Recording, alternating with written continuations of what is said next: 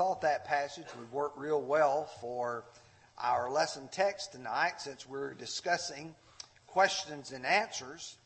One of the reasons why we still have questions and answers these days is because the preacher is not able to do like the Lord did. When he gave an answer, people said, "That's a good answer. I'm not going to ask anymore." I wish that I could be able to answer these questions such that everyone would say, "Now that makes sense. I'm going to accept that." But the reason why we have questions like this sometimes is because people are curious and they want to know things. And I will tell you that my plans are the first Sunday of each month to have a question and answer time for our Sunday evening sermon.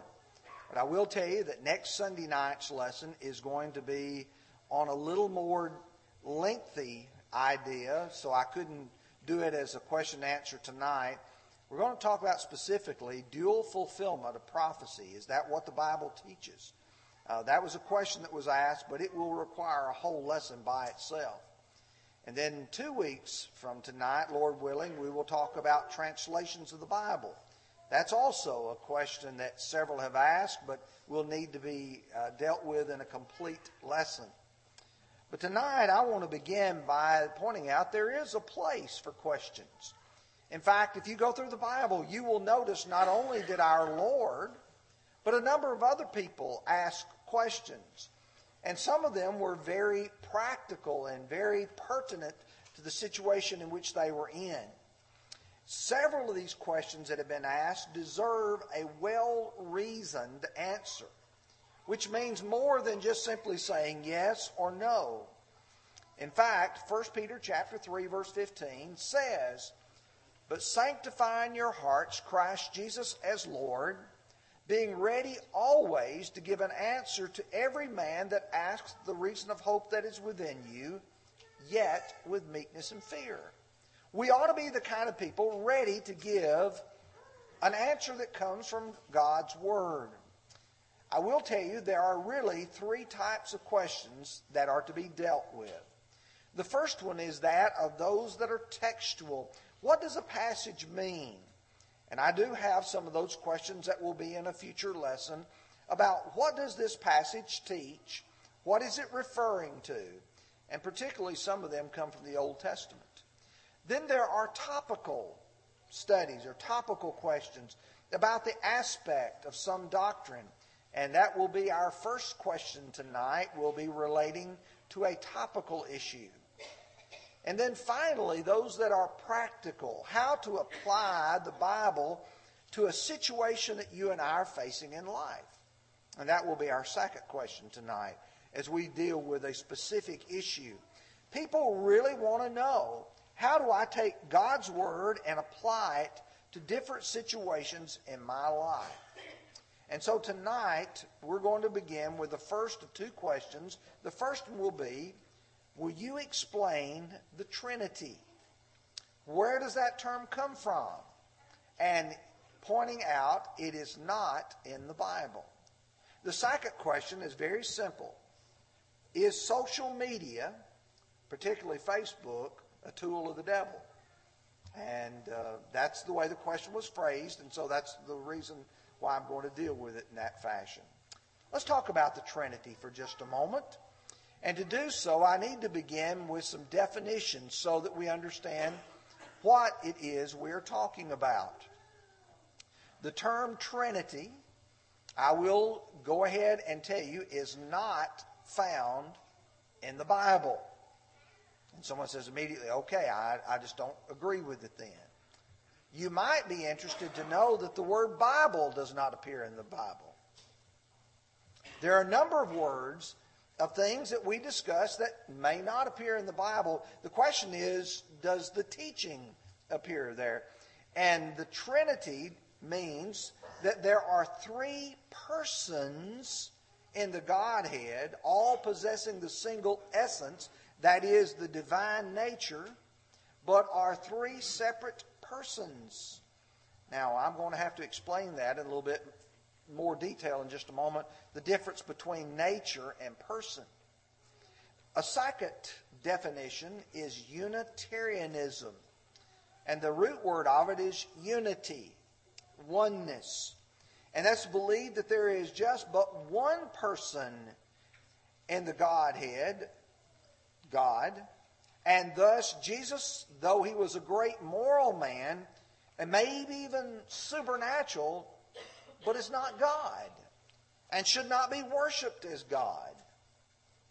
The third thing is what is called oneness, or modalism. And there are some various religious groups who hold this. They believe there is one God who manifests himself in three different ways. For instance, there's times when God would manifest himself as a father. Then there are times when God would manifest himself as a son. And then there are times when God will manifest himself as a spirit. Much of this goes back to a man by the name of Arius. He was a man who was a priest, Catholic priest, who lived and taught in Alexandria, Egypt. He taught that God the Father and Jesus did not have the same substance. That is, they were not of the same essence. And that there was a time when Jesus did not exist, that Jesus was a created being. And so that is often called Arianism. Now here's the difficulty. How can there be three persons of one substance, of one nature, and if one is not careful, you'll end up with three different gods? And so I want to try to take a few minutes to deal now with some of this. There was a chart that was developed many years ago. It's certainly not original with me. In fact, I chose this copy to be able to put on the screen. But if you'll notice that you have at the Father, the upper left-hand corner, the Son, the upper right-hand corner, and then you have the Holy Spirit at the bottom. You have each of them and it's connected to the center circle, which says God. The Father is God, the Son is God, and the Holy Spirit is God. But if you will notice, there's a line connecting each of the three that says the Father is not the Son is not the Spirit, and the Spirit is not the Father. All of those are true statements and can be proven from Scripture. What we begin with is the very important element that Jesus was and is God. How can I prove that? In John 1 and verse 1, in the beginning was the Word, and the Word was with God, and the Word was God. Or I can go to Hebrews chapter 1 and verse 8. The writer of the book of Hebrews says simply, but to the Son he says, your throne, O God, is forever and ever. A scepter of your righteousness is the scepter of your kingdom. Notice how he talks about the Son sitting on his throne and his being God. But yet the Bible does point out that Jesus and the Father and the Spirit are distinct. That is, they are separate in one sense from one another. Let me explain. In Matthew chapter 28, verses 19 and 20, Jesus is giving the Great Commission. He's sending the apostles out on their journey to go out and preach the gospel to everybody. And he says, all authority has been given to me in heaven and on earth. Go therefore and make disciples of all nations, baptizing them in the name of the Father and of the Son and of the Holy Spirit. Notice, Jesus himself talks about the Father, the Son, and the Holy Spirit. In 2 Corinthians chapter 13 and verse 14, the grace of our Lord Jesus Christ and the love of God and the communion of the Holy Spirit be with you all. Amen. Notice all three of those mentioned there. John 14 and verse 16. Here's Jesus saying, I will pray the Father, and he will give you another helper, or if you're reading the King James American Standard, comforter, that he may abide with you forever. I want you to notice it's not very difficult. Jesus says, I will pray. Pray to whom? The Father. So you know you have two distinct ones Jesus praying and the Father listening. But then it says, He will send you another. The another refers to the coming of the Holy Spirit. So you have all three mentioned there. In Matthew chapter 3, verses 16 and 17, and when he had been baptized, Jesus came up immediately from the water, and behold, the heavens were opened to him, and he saw the Spirit of God descending like a dove and alighting upon him. And suddenly a voice came from heaven saying, This is my beloved Son, in whom I am well pleased. If you'll just notice very simply, you have Jesus who's just come up from the water, you have the voice of the Father coming from heaven, and you have the Spirit descending. You have all three distinct from one another in this passage. But I think it's also important to understand that Jesus was equal with God. That is that he and the Father were on the same plane. In Philippians chapter 2, Paul is trying to explain what Jesus did in coming to this earth. What he gave up when he came to this earth. And he says, Let this mind be in you, which was also in Christ Jesus, who, being in the form of God, did not consider it robbery to be equal with God. You see, he was equal with him.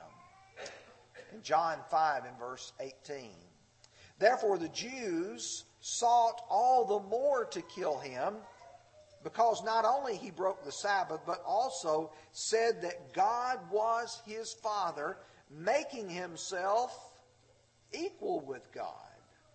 Now, I will remind you that Jesus didn't break the Sabbath. They accused him of that.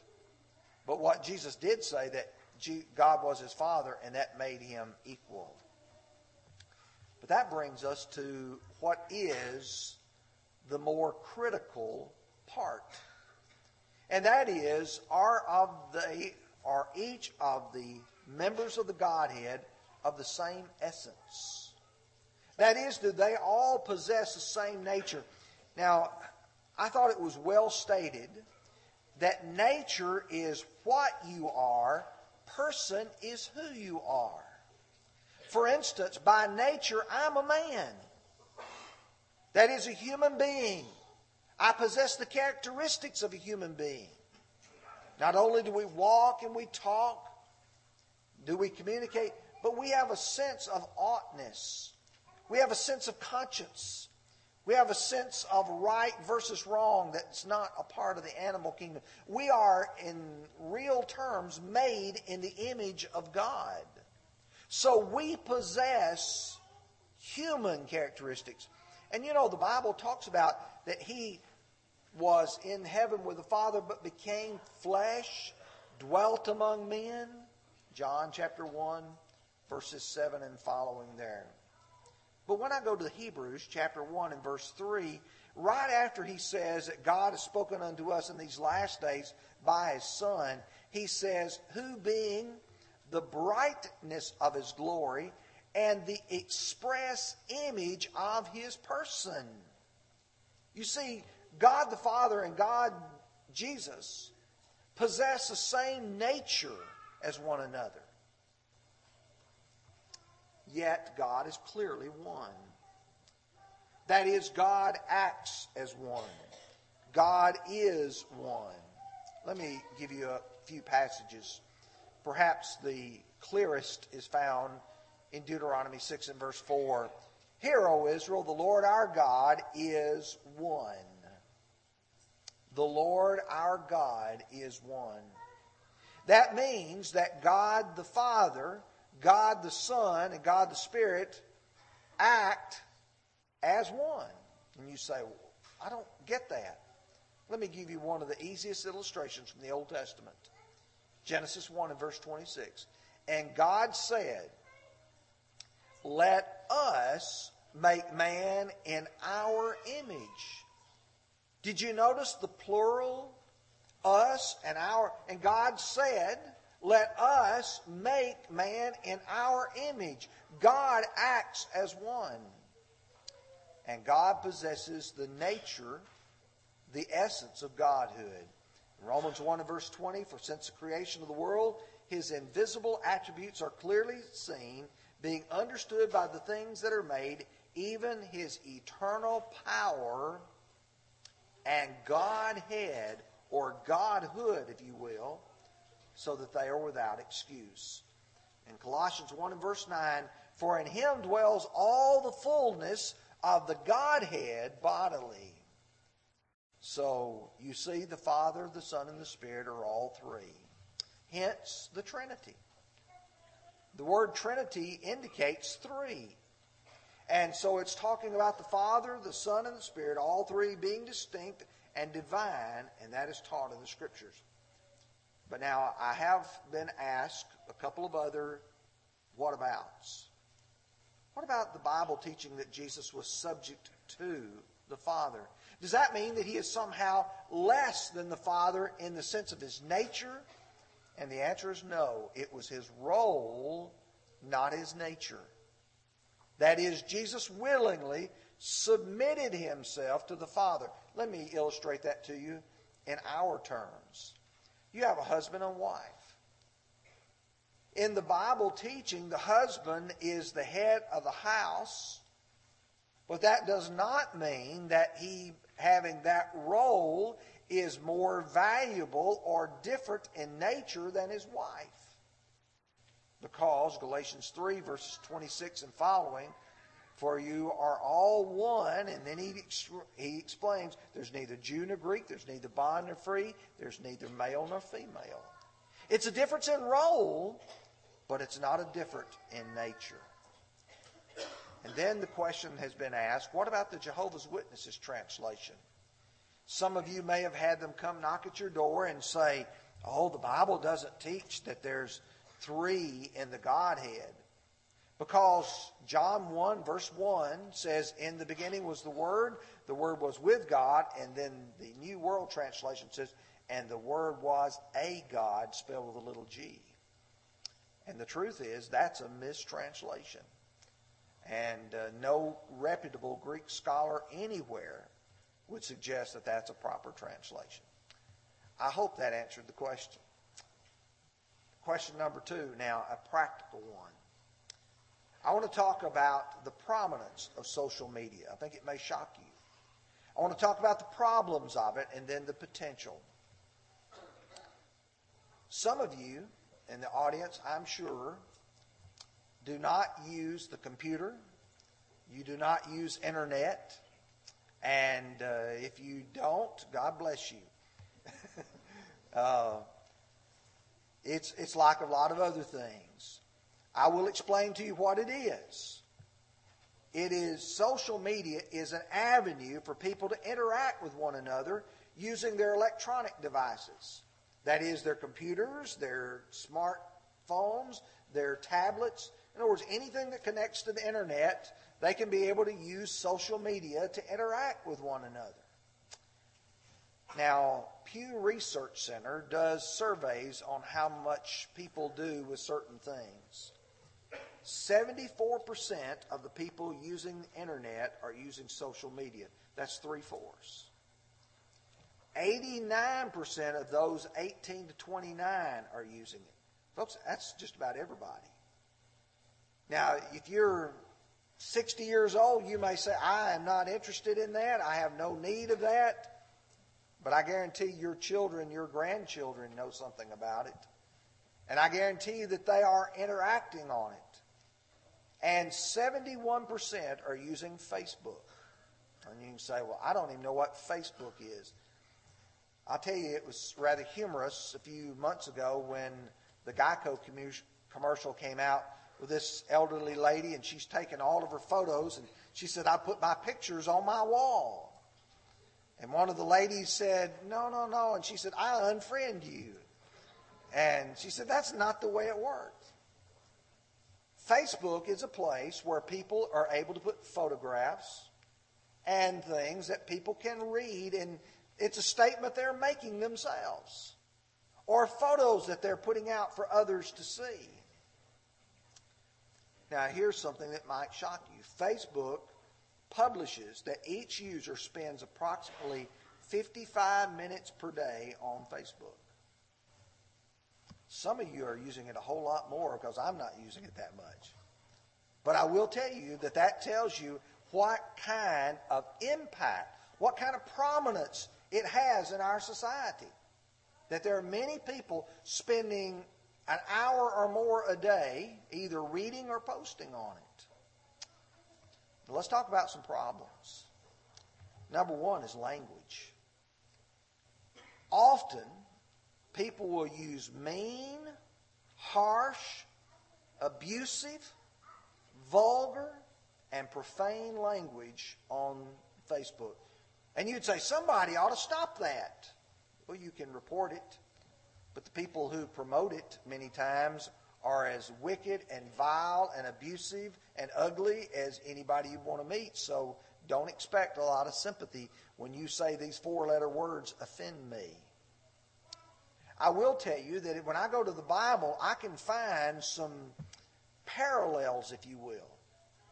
Because what I have observed many times is people, if they can hide behind a keyboard or they can hide somewhere where they don't have to face someone, they'll say almost anything about them or someone else.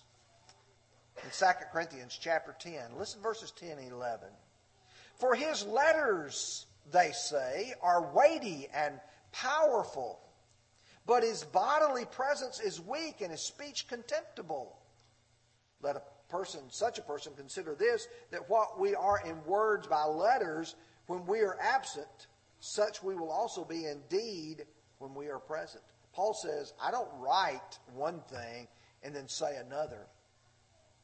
And I would suggest to you that many people would say things on Facebook that they would never say to someone's face and be that abusive.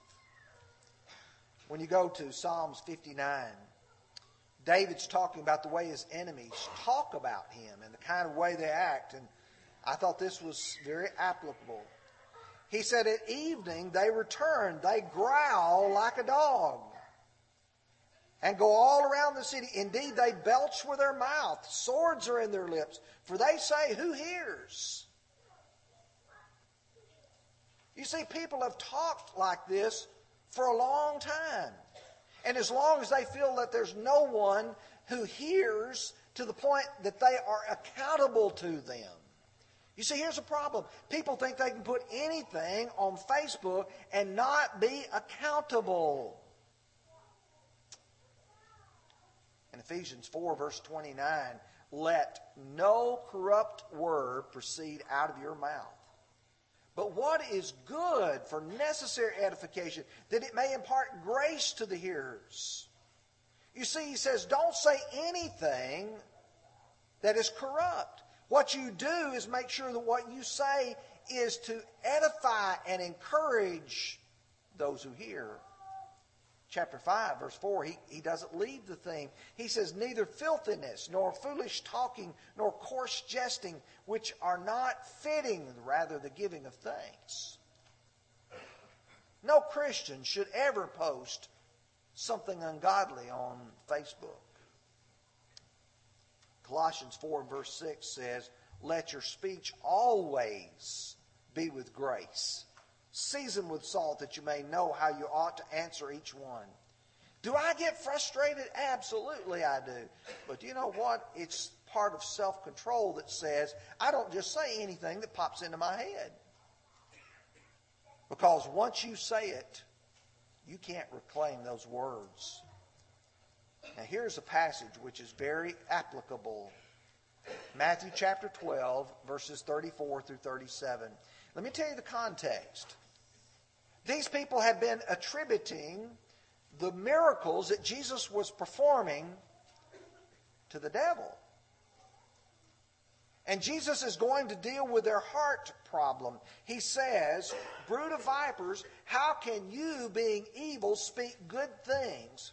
For out of the abundance of the heart, the mouth speaks. What's in your heart's what's going to come out in your voice, and it'll come out in what you say. A good man out of the good treasure of his heart brings forth good things. An evil man out of the evil treasure of his heart brings forth evil things. But I say to you that every word idle men, or every idle word men may speak, they will give an account of it in the day of judgment. For by your words you'll be justified, and by your words you'll be condemned. Folks, I'd hate to know that I had to stand before God and say some of the things that some of our brethren have said. Did you hear me say some of our brethren have said? I'm not even talking about the ungodly people of the world. Another problem is not only the words, the language that is used, but also the visual. For instance, often indecent, immodest photos are showing up on the pages of people who are supposed to be members of the Lord's church. I could embarrass some tonight. I could actually take some of the members here and put some of your photos up on the screen, and I guarantee you, I am not just, joshing. I guarantee you, if I put your photos up on the screen, you would hold your head in shame. 1 Timothy chapter 2, verses 9 and 10, in like manner also that women adorn themselves in modest apparel, with propriety and moderation, with braided hair, or gold, or pearls, or costly clothing, but which is proper for women professing godliness with good works. Some do not realize that once those photos go up, they're there. Oh yes, you can say, well, I'm going to delete them. They're still available somewhere. Do you want your children, your grandchildren to see how you were dressed? More seriously, do you want God to see that? Some of the things on Facebook promotes ungodliness as well. It may be that people are sharing stuff that has profanity in it. They wouldn't use the terms, but they'll share it. Some people are sharing things written by false teachers. Let me be blunt. Let me be direct. Joyce Meyer is a woman preacher. I see brothers and sisters in Christ sharing her message. Joel Osteen is a false teacher. Never met a sin he didn't like. At least you don't ever hear him condemn one. And yet some of our brethren will share Joel Osteen's messages. Brethren, you need to ask the question, what does the Scripture say on it? In Ephesians 5 and verse 11, and have no fellowship with the unfruitful works of darkness, but rather reprove them or expose them. In 2 John 9 through 11, whoever transgresses and does not abide in the doctrine of Christ does not have God. He who abides in the doctrine has both the Father and the Son. If anyone comes unto you and does not bring this doctrine, do not receive him into your house, nor greet him, for he who greets him shares in his evil deeds. So some of you right now are saying, now I see why the question come up. Is Facebook from the devil? Is Facebook evil? If it is, then why are you on it? Number 3 is the potential. You see, just like the television, just like anything else, there's the potential for good on Facebook. There's some benefits for godly people. Let me explain to you. You can learn the needs of other people and be able to offer some encouragement and support for them. Sometimes people in their family have had a tragedy. And for a way to get the message out quickly to a large number of people, they may post it on Facebook. And prayers are usually offered within minutes for those going through difficult times. It may be that as we go to the Bible, Paul says, Philippians 2:4, each of you look out not only for his own interest, but the interest of others. It makes it a wonderful place to be able to see and know what other people are suffering. And then Galatians 6 and verse 2, bear one another's burdens and so fulfill the law of Christ. It's a great place to share positive news about the church. A lot of our missionary friends are in foreign and difficult places. And they need a message of encouragement. They've had something good and they want to share that news. Acts chapter 14 verse 27 is just an example. Now, when they had come together and gathered to church together, they reported all that God had done with them and that he had opened the door of faith to the Gentiles. I've learned about a lot of good work because of our brethren on things like Facebook. But let me offer you one more, and that is to share God's Word in sermon and song. I checked just before services, the Sunday night lesson 2 weeks ago, there's 177 people listened to it on Facebook. That's not at the church's website. On Facebook, the lesson, The Worldly Church, 2 Sunday nights ago, 177 people have listened to it there. Last Sunday morning sermon, there's already been 52 people listen to it on Facebook. You say, oh, you mean that's an opportunity where you might be able to, for someone in a country where you can't go preach, that can get on Facebook and actually see the lesson and be able to hear it? Yes, they can. You see, there's potential for good. The devil wants to take something and use it for evil, but we can take it and we can use it for good. So is Facebook of the devil? No, it's just a tool. And the devil can use us, and he can use it as a means of evil, or we can use it for God and for a means of good. Let me tie all this together now. Of all the questions that a person might be able to ask, there's one question that always comes to the very top. And that is the question, what must I do to be saved? In Acts 16 and verse 30, it was the Philippian jailer who rushed in to Paul and Silas and said, Sirs, what must I do to be saved? It was the people on the day of Pentecost when Peter and the 11 had stood up and preached the message who said, Men and brethren, what shall we do? The message that was given to them, Acts 16 verse 31, believe on the Lord Jesus Christ in your house and you shall be saved. In Acts 2 and verse 38, the answer was, repent, and let every one of you be baptized in the name of Jesus Christ for the remission of sins. You see, that's an answer to a question that is extremely important. You may not have asked that question, but you've gotten the answer. You've gotten God's Word on it. And so tonight, if you're not a Christian, we're going to sing this invitation song, and we're going to encourage you to come forward. If you'll come sit on one of the front seats, we'll assist you tonight in becoming a New Testament Christian. If you say, I don't know enough, we'll stay. We'll discuss God's Word with you. We'll provide for you that encouragement. And if you're a Christian and you need to be restored to faithfulness, what better time than now? And would you come as we stand and sing?